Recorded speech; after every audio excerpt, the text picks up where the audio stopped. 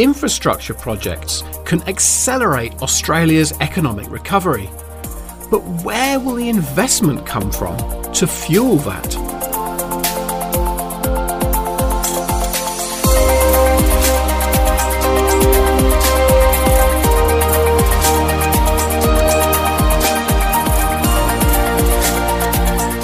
Hello and welcome to our podcast, Transforming Business with Minter Ellison, ideas and challenges that are shaping our future.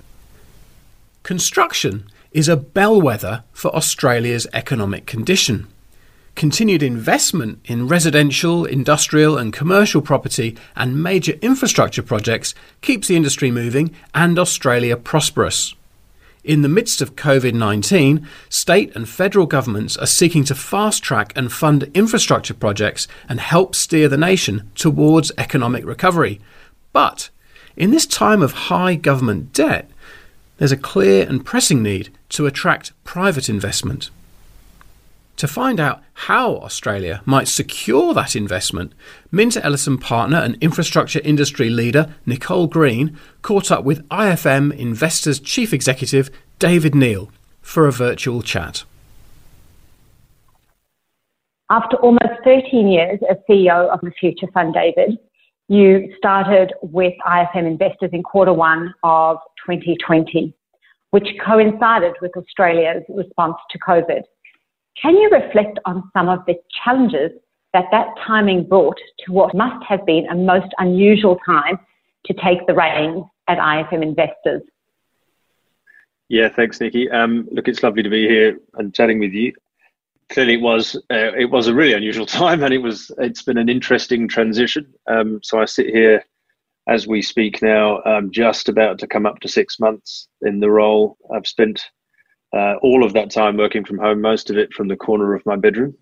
So it is an odd way to get to start running a global business. And of course, the environment we're in has added a lot of challenges to that. Actually, maybe before I talk about the challenges, though, I might just reflect on the opportunity that it's from a personal perspective, in that when you're in the cauldron of dealing with a crisis as we were, in those early days of a very severe sort of health crisis, and then the challenge of moving everybody to working from home, the challenge we had of dealing with assets and all those things. When everybody is busy and focused and having to work together as a team, really having to come together as a team, it's actually a fantastic opportunity for me to see a team in action, to be integrated into that team in action. So in some ways, it's a fantastic transition from that perspective. But to your question on the challenges, look, the key is staff wellbeing, of course. We moved to 500 offices from our normal 9 global offices as everybody is suddenly working from home. You've got the practical challenges of that we've all dealt with, I'm sure, of technology and everything else, which all went actually remarkably smoothly. And then you have the sort of psychological, personal challenges that everybody has, and everybody has their own context. But dealing with suddenly spending 24 hours at your workplace, I think I did hear someone, it's not working from home, it's living at work. It's really important that we try and protect our staff from feeling like that, and we need to give them the guidance and the coaching and the tools to be able to deal with that, because none of us have been through that process day after day after day of being where your work is all of the time is not something that we're trained to deal with, most of us anyway. The key challenge has been helping our staff through that, helping them understand how to cope with that. What are the tools, what are the challenges, what are the strategies that they should deploy?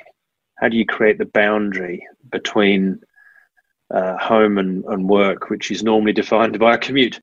And when that isn't there, how do you create that boundary? And if you don't, people just get exhausted, and they get stressed by everything else that's going on around them. So we've had done a lot there, I think, to help. But that's been the key challenge.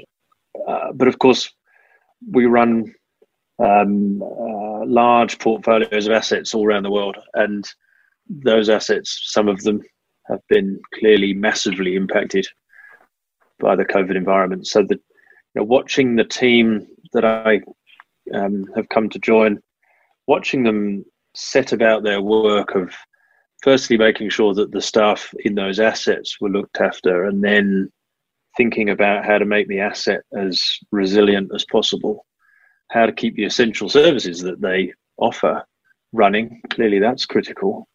Them going about that work in an incredibly professional and diligent way, I was very impressed with that. But clearly an immense challenge. You don't typically build a team to deal with every single one of your assets having a major issue at the same time, all at the same time. I know the whole world was dealing with similar issues, but you can imagine the stretch and the strain that puts on a team when you're having to cope with that.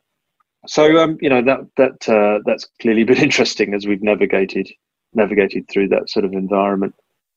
And then the other challenge has been thinking about the external environment, so the economy that we're a part of, and thinking about, so what can we do to be a part of the recovery from that? And so, there's clearly a major challenge that our economy is dealing with, and what can we do to be a part of the solution? So it's been interesting. Those are some wonderful reflections, and terrific to see you talking about people first, because I think it really is a people challenge. But obviously your investments and the future economy are also quite significant. Perhaps if we could turn to your investments. I mean, as you said, IFM has a very significant asset portfolio, and I know you have a number of airport assets, which, as we all know, have been hugely impacted by the health crisis, but also the government's various responses to that crisis. Do you think, as a result of COVID, that IFM investors will change your approach to investment in projects going forward, and the types of assets that you will invest in? At a high level, no, I don't, Nikki. I don't think we will, because if you think about what we're doing, we're aiming to construct diversified portfolios. We're aiming to understand long-term cash flows that we can put a value on, long-term dependable cash flows. Those cash flows are dependable typically in our space, in infrastructure space, because of the sort of essential service, monopolistic or close to monopolistic characteristic that they have. Those things don't change. Now, clearly there are probably going to be some disruption to that for some time. It's going to take a while for people to be traveling again in the way that they were before. It's very uncertain what the propensity to travel will look like. How quickly will that recover? That will depend obviously on how the health crisis unfolds, how we find vaccines. Might depend a lot on government policy, things like testing regimes at airports. There's much that we can do, and that I'm confident that the world will do to either solve or help manage this crisis. And that's just sort of the way of things. You buy assets, and some of them are impacted by something that you didn't foresee or couldn't foresee, and you manage your way out of that the best way possible. But that's why we construct diverse portfolios. What will be the next major crisis to hit? Maybe that's something that will impact other sorts of investments. At a high level, the way to think about our portfolio, I think, through this crisis has been that if you're moving people around, you've had a problem. If you're moving goods around, you've had less of a problem. So yes, the economy has been impacted, but clearly there's still a lot of trade. Certainly, my family seems to be keeping the postal delivery service pretty busy. We're getting parcels delivered every other day. So clearly there's goods still moving around. And so if the port has been a lot less impacted than the airport. And if you own a utility, then largely gone unscathed. So, at a high level, you've just got to keep trying to anticipate the risks that might beset particular assets, and you've got to build diverse portfolios. And so, no, I don't really see that changing. So you mentioned both your portfolio, and then you'd also mentioned the economy. I know there's a lot of discussion about, infrastructure investment and procurement being our silver bullet on the road to economic recovery. It would be great to hear your thoughts on what you think our governments at various levels should be doing to help facilitate that. And perhaps if we could break it down into sort of two sub-questions. One is the types of projects that you think could help get the economy ticking along. And secondly, are there any other regulatory or policy reforms that governments could look to really improve investment and certainty in that pipeline and the benefits of investment for investors such as yourselves? Yeah, I mean, so clearly there is a great opportunity, as you've mentioned, for infrastructure to play a role in the recovery. I mean, it seems self-evident that if we can move quickly to build assets which improve the productivity of the economy, but at the same time, obviously, create lots of jobs to build them in the first place, that's something we should be really working hard at. And it's obviously something that governments around the world have been talking about. So I think that is clear, and it's why we are so engaged on this question. I think that we feel like we have a responsibility here to be a part of the conversation, to be a part of the solution. In terms of the types of projects, the sorts of projects that you can move the fastest are those in the existing assets, and where ourselves and industry super funds and other long-term investors more generally, have been deploying substantial capital already and over the years, continuing to reinvest, and there are many further investment opportunities at the assets that we own. So there's opportunities for new terminals and new runways and things like that, which will be required for our growing population.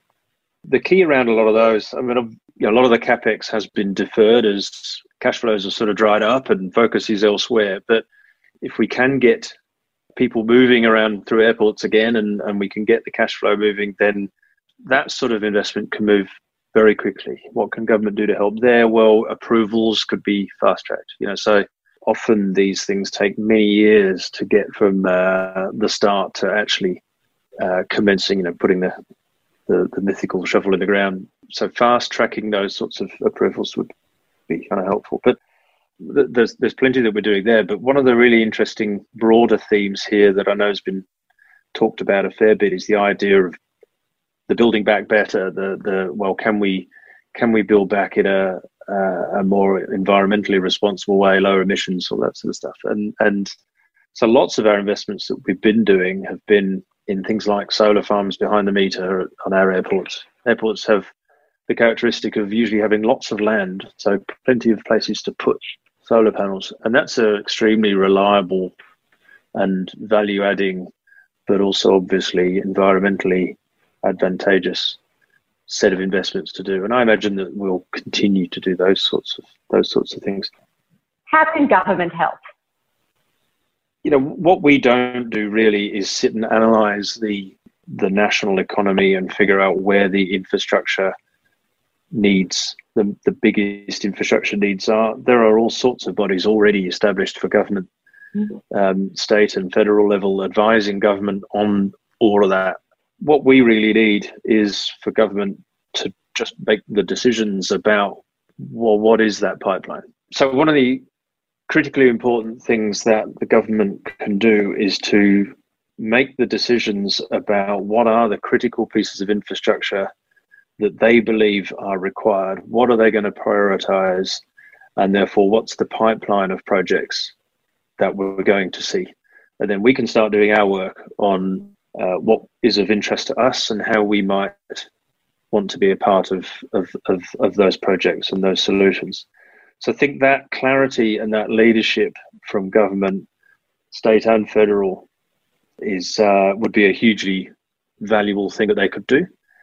And then we've been talking about how you then get from that pipeline of projects to an actual project that's often running, capital supported and planned. And we've been observing that for many of these sort of greenfield projects, long-term equity capital tends not to be a part of the solution. So this is probably an opportune time to talk about the model that IFM Investors has proposed to solve that issue? Yeah, so the lack of long-term equity capital, when you think about it, is a bit of a puzzle in terms of supporting new greenfield projects. Why is that not the case? We've got this substantial pool of superannuation savings in the country that is very keen to find appropriately returning investments in this country. The multiple wins that come with projects that create returns as well as jobs, as well as a more productive future economy, particularly at this moment in time. This is something that ought to be the perfect place for long-term equity capital to play a role. And yet it's not in greenfield typically.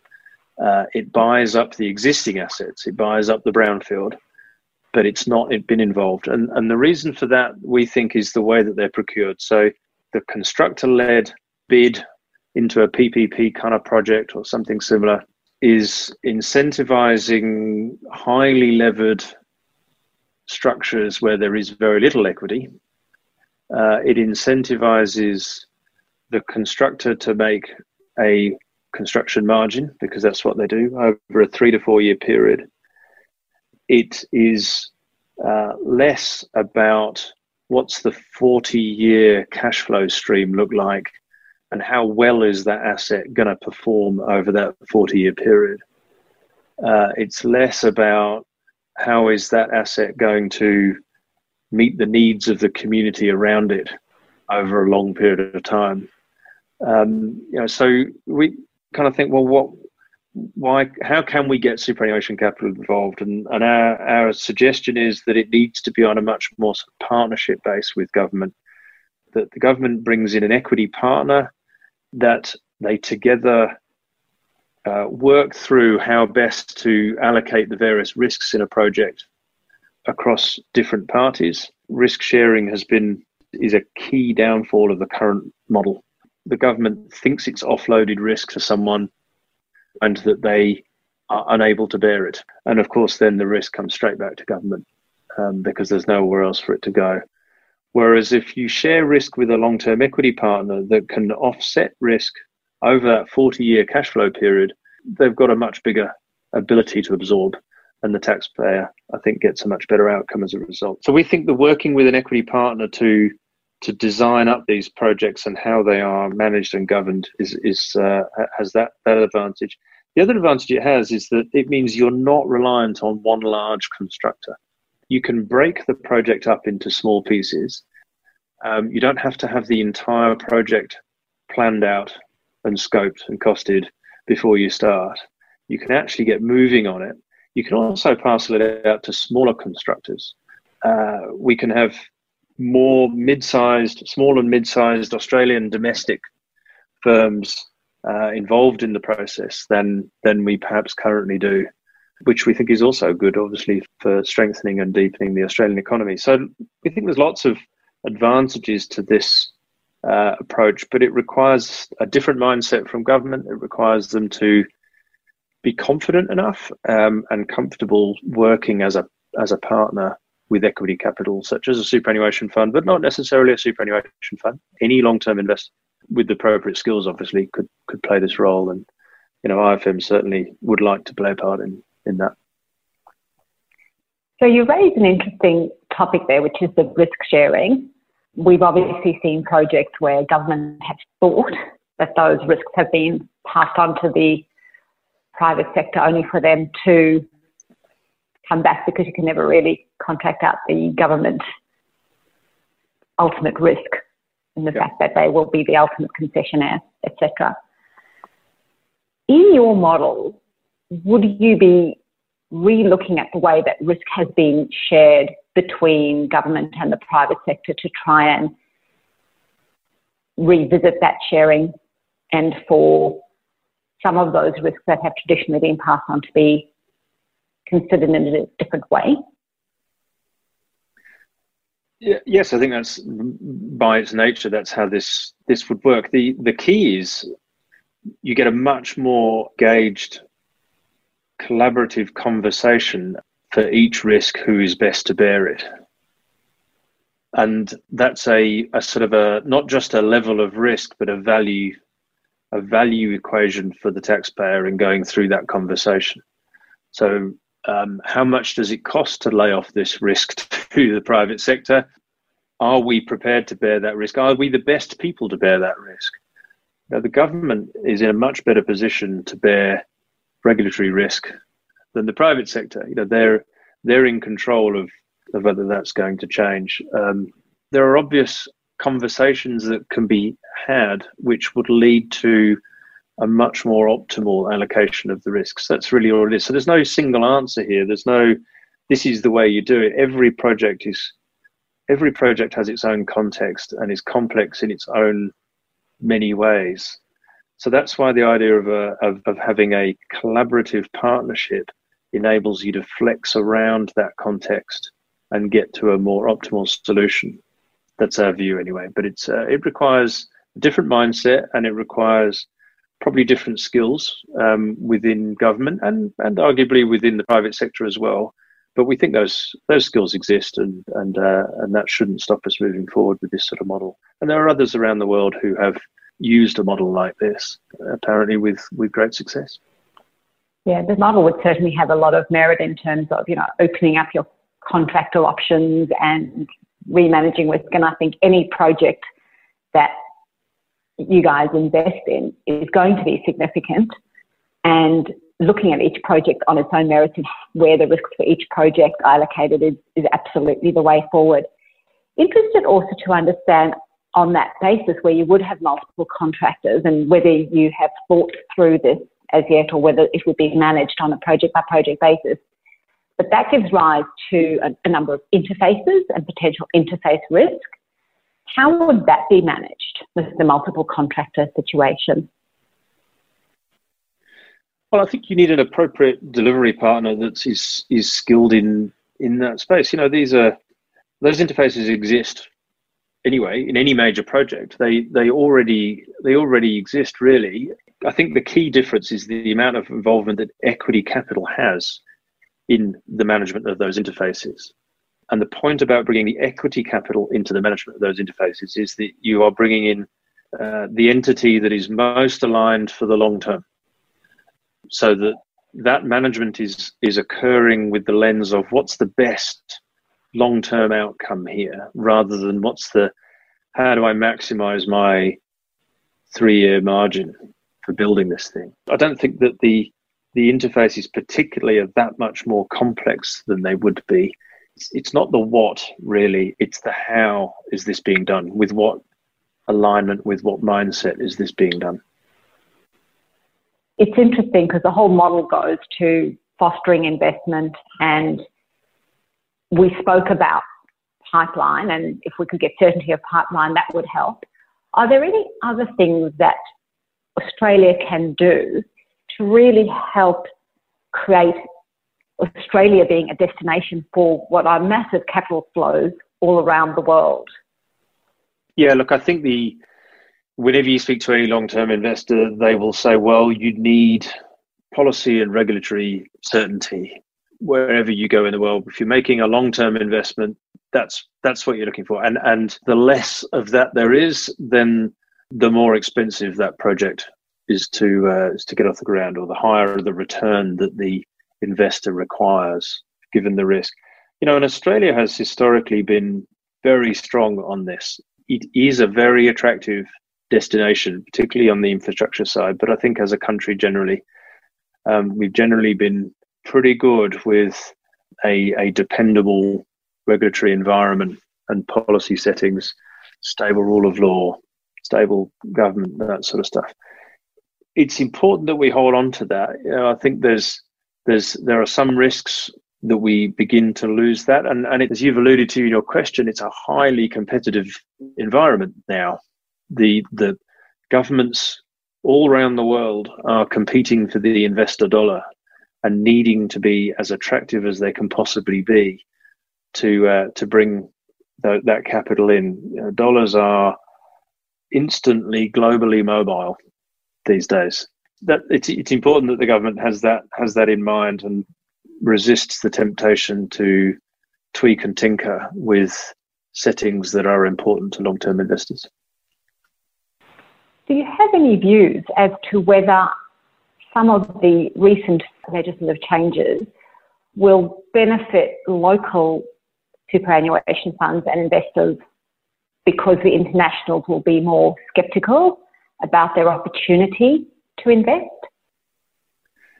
I think whenever there's a change made which creates uncertainty for the foreign investor, more uncertainty, then clearly that's going to create an advantage for the domestic investor. And so yes, I'm sure that is the case. Interestingly, we face a similar concern as Australian investors when we go offshore, because most countries now are looking at tightening their foreign investor rules, worried about national security type risks in particular. The whole sort of context of that change risks a less efficient movement of capital around the world, and that's obviously not good for any of us. So I think it's important that we don't that the governments find a way to balance these sorts of considerations as effectively as they can. One of the things that we would like to see is obviously a sort of pre-clearance, or at least understanding what are the criteria you're going to use in making your decision, and how consistent have you been in applying those criteria? How consistent and transparent have those decisions been? That's what we're thinking about when we're investing in other countries, and I'm pretty sure that's what the foreign investors will be looking for in an Australian context. And the less consistency they see, the less clarity over the criteria, the harder it will be for them to commit to these sorts of investments. Yeah, I think you're 100% right, particularly when one considers the bid costs involved in a number of these projects, getting most of the way through a bid and not knowing whether you're going to get knocked out unrelated to price or how beautiful your asset's going to look is pretty important. Picking up from the critical assets and investment into Australia, one of the interesting things through COVID is our ability as an Australian nation to be self-sufficient, particularly when it comes to critical assets of which you invest in, such as our electricity assets or our telco assets. Do you think investors will start looking at supply chain as a key risk now? And what do you think would be the appetite for re-establishing certain manufacturing plants in Australia for those key components that mean we keep our critical assets functioning? Your first part of the question, will investors look at the essentially the resilience of the supply chain? I mean, of course, absolutely. I think that we've learned very clear lessons about the importance not to concentrate too much on any one source of goods. Does it make sense, and will we bring everything onshore? That feels like that's probably going too far. But there's clearly when you bring a new risk factor in to the decision and give it a higher weight than it had before, then we're going to get different answers. And so yeah, I think there's very likely to be a pretty substantial amount of sort of re-onshoring, if you like, of all sorts of things, including in the manufacturing space. But exactly how much that is, I think, again, depends on how we progress with the health crisis, managing the health crisis as much as anything else. There's a difference between, you can diversify a supply chain by saying, well, we'll move, we don't want to be so reliant on country X. We're now going to make sure that our supply chain comes from X, Y, and Z. Well, what you can't diversify is your border. So if the risk is, I might not be able to bring something in across the border, then you have no choice. You have to onshore. If you're concerned about concentration risk, then you can diversify. The actors in the economy will be making decisions about which one of those it is that we're particularly worried about. I would like to think that we can overcome the border issue, that we're not going to see our border shut too often, and that really this is actually more about diversification. And so, maybe a lot of this supply chain resilience will come from just moving our suppliers to other jurisdictions. It's an interesting concept around the border. I would have also thought that as technology improves, we could become again a nation that takes a greater interest in manufacturing. I think the whole discussion around technology, digitization and decarbonisation is a really current one and an absolutely critical one. I note that IFM Investors cut carbon emissions in 2019 from a range of your investments by more than 8%. Can you talk to us about the focus on decarbonisation? I note I was listening to a conference recently where it was stated it's not really a choice anymore. It's just part of what we have to do, both in the procurement, but also the operation of infrastructure assets. It absolutely is. We've moved, by we, I really mean the industry, but IFM is aiming to be a leader in this. We're moving so quickly from the way investments were thought about was, where the ESG was thought about was a kind of risk-based approach where you would bring ESG risk, climate risk into the valuation of the asset, where either, when you were thinking about buying it, you would look at, well, how at risk are these cash flows from environmental impact, and whether that's a carbon price coming on and getting larger, or whether that's physical risk. But you do a risk-based assessment. Is that asset going to get stranded? You'd put a value on it, and if you could buy it for less than that, then it was a good investment. But you were bringing the climate risk in. We're moving so rapidly past that now to the much more sophisticated approach, which is, well, actually our responsibility is to transition this asset. So what we're now doing is we're having to project a plan. We're having to project the transition plan for how the emissions in the asset will fall over time. And obviously different investors can set whatever target that is they're looking for. We will be aiming for Paris Agreement consistency. So we've got to work through the complexity of what that means. What does it mean to be consistent with the Paris Agreement for the way that this toll road needs to change through time? What does it mean for this pipeline? What does it mean for this airport in this context? You're projecting the business forward over decades, and you've got to do that in the context of not really knowing what the technology will be. Of course not knowing what the technology will be to help you with this in 5, 10, 15, 20 years' time. But that's the job that we're doing now. That's the job that we have to do, and I think all responsible investors have to do. It's not just about putting a value on a series of cash flows today. It's about designing and executing a transition plan over the next decades. So a lot of work to do in retrofitting existing assets. And I think historically in the built environment, we've always thought about what's the asset's impact on the environment, and a lot of our planning systems think about that. I think, though, we're now at a point where we have to think about, in addition to that, what is the environment's impact on the asset rather than the asset's impact on the environment? And how do we build assets that are resilient for the future? Do you think there's an opportunity in the procurement of infrastructure as well, not just the retrofit, to start building into the scopes of work that have to be delivered that resilience? Yes, of course. It would be nonsensical, really, for us to be building new investments that we didn't believe were resilient to climate change. That would make no sense. So if that's what you mean by that question, absolutely, I think that's absolutely critical. The word resilience in infrastructure is also used in another way, which is looking at how you can repurpose assets. Do you think we need to be building assets with always multi-purpose optionality, Or is that just going to blow our costs in a way that's, not really feasible? So let me give you an example.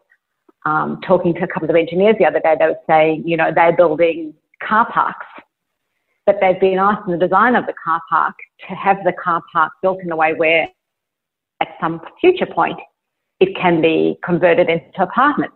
Now that has all sorts of really crazy engineering challenges because car parks have certain slopes to deal with all of that. So then how do you do that?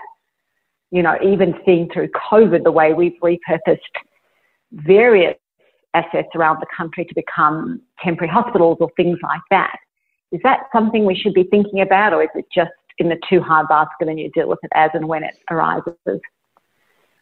Where you can and where that makes sense, absolutely you should. I don't think that we should lose sight, though, of the immense uncertainty that climate forecasting has and climate projecting has. And so dealing, as investors, long-term investing is tricky at the best of times. Understanding what future cash flows will be and therefore what value you should put on them is hard anyway. Forecasting the future is not the easiest thing in the world. To overlay on top of that, forecasting the exact way that climate change will play out in a particular country or in a particular region and what that means for the future asset needs is really hard. And so whilst what you say has lots of attraction and where you can do it at an acceptable cost would make lots of sense. But I think it is important not to overpay for that. I think that we can't really be that sure as to what the future looks like.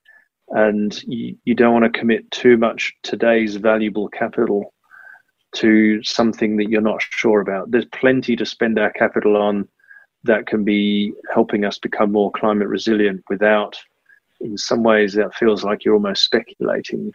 I do remember on the board of one of the airports, we did have a think about exactly that point you talked about. Could we build this car park in a certain way that we could reuse it in the future? And it does dramatically increase the cost of building that car park, and you're probably better off using that extra capital in another way. Well, while I've got the crystal ball out and asking you to foretell the future, be really interested on your thoughts on what Australia's economy in the next 3 to 5 years may or might look like. When you've got such massive forces pushing against each other, this huge force of the health crisis and the climate and the economic crisis that it is spawning, pushing against this huge stimulus response that we've got, quite unusual stimulus response that we're getting, and this is a local and global comment, it's very hard to know how the balance of those two incredibly strong forces will play out. It's just really difficult to know. It's easy to paint the story that we'll have a sort of depressionary, deflationary sort of environment. You can also say, well, we're going to drive out of this so hard, given this strong stimulus, that we're going to have, before we know it, an inflationary problem. You can actually paint both of those stories. And so I think trying to predict too much is hard. For our part, we tend to think that it's going to be probably 3 years or so before the economy is back to 2019 kind of levels. One of the things that we worry about, we don't really have the answers to, but we worry about from the shape of the economy perspective, is that we're entrenching the inequities even more.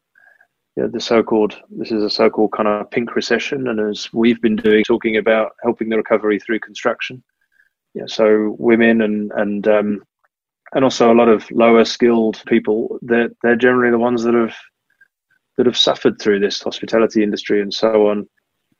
Creating a bunch of construction jobs will help the economy in aggregate, but it does probably deepen some of the inequities. So that's a feature of the shape of the economy going forward that I think we need to think pretty hard about how we address. we've been stepping up our work to understand what some of the sort of procurement practices for services and things like that in our assets are, that so that we can see whether there's things that we can do to help on that side. But, that's something that I kind of worry a bit about. David, thank you so much for joining us today. We have covered a very vast array of topics, all infrastructure related, and we're most grateful for your thoughts and insights, and certainly looking forward to seeing what we do in the next year, 3 years and 5 years, and seeing how Australia goes from strength to strength, including our various entities like IFM Investors. So thank you. Look, thanks very much, Nikki. It's been an absolute pleasure talking to you.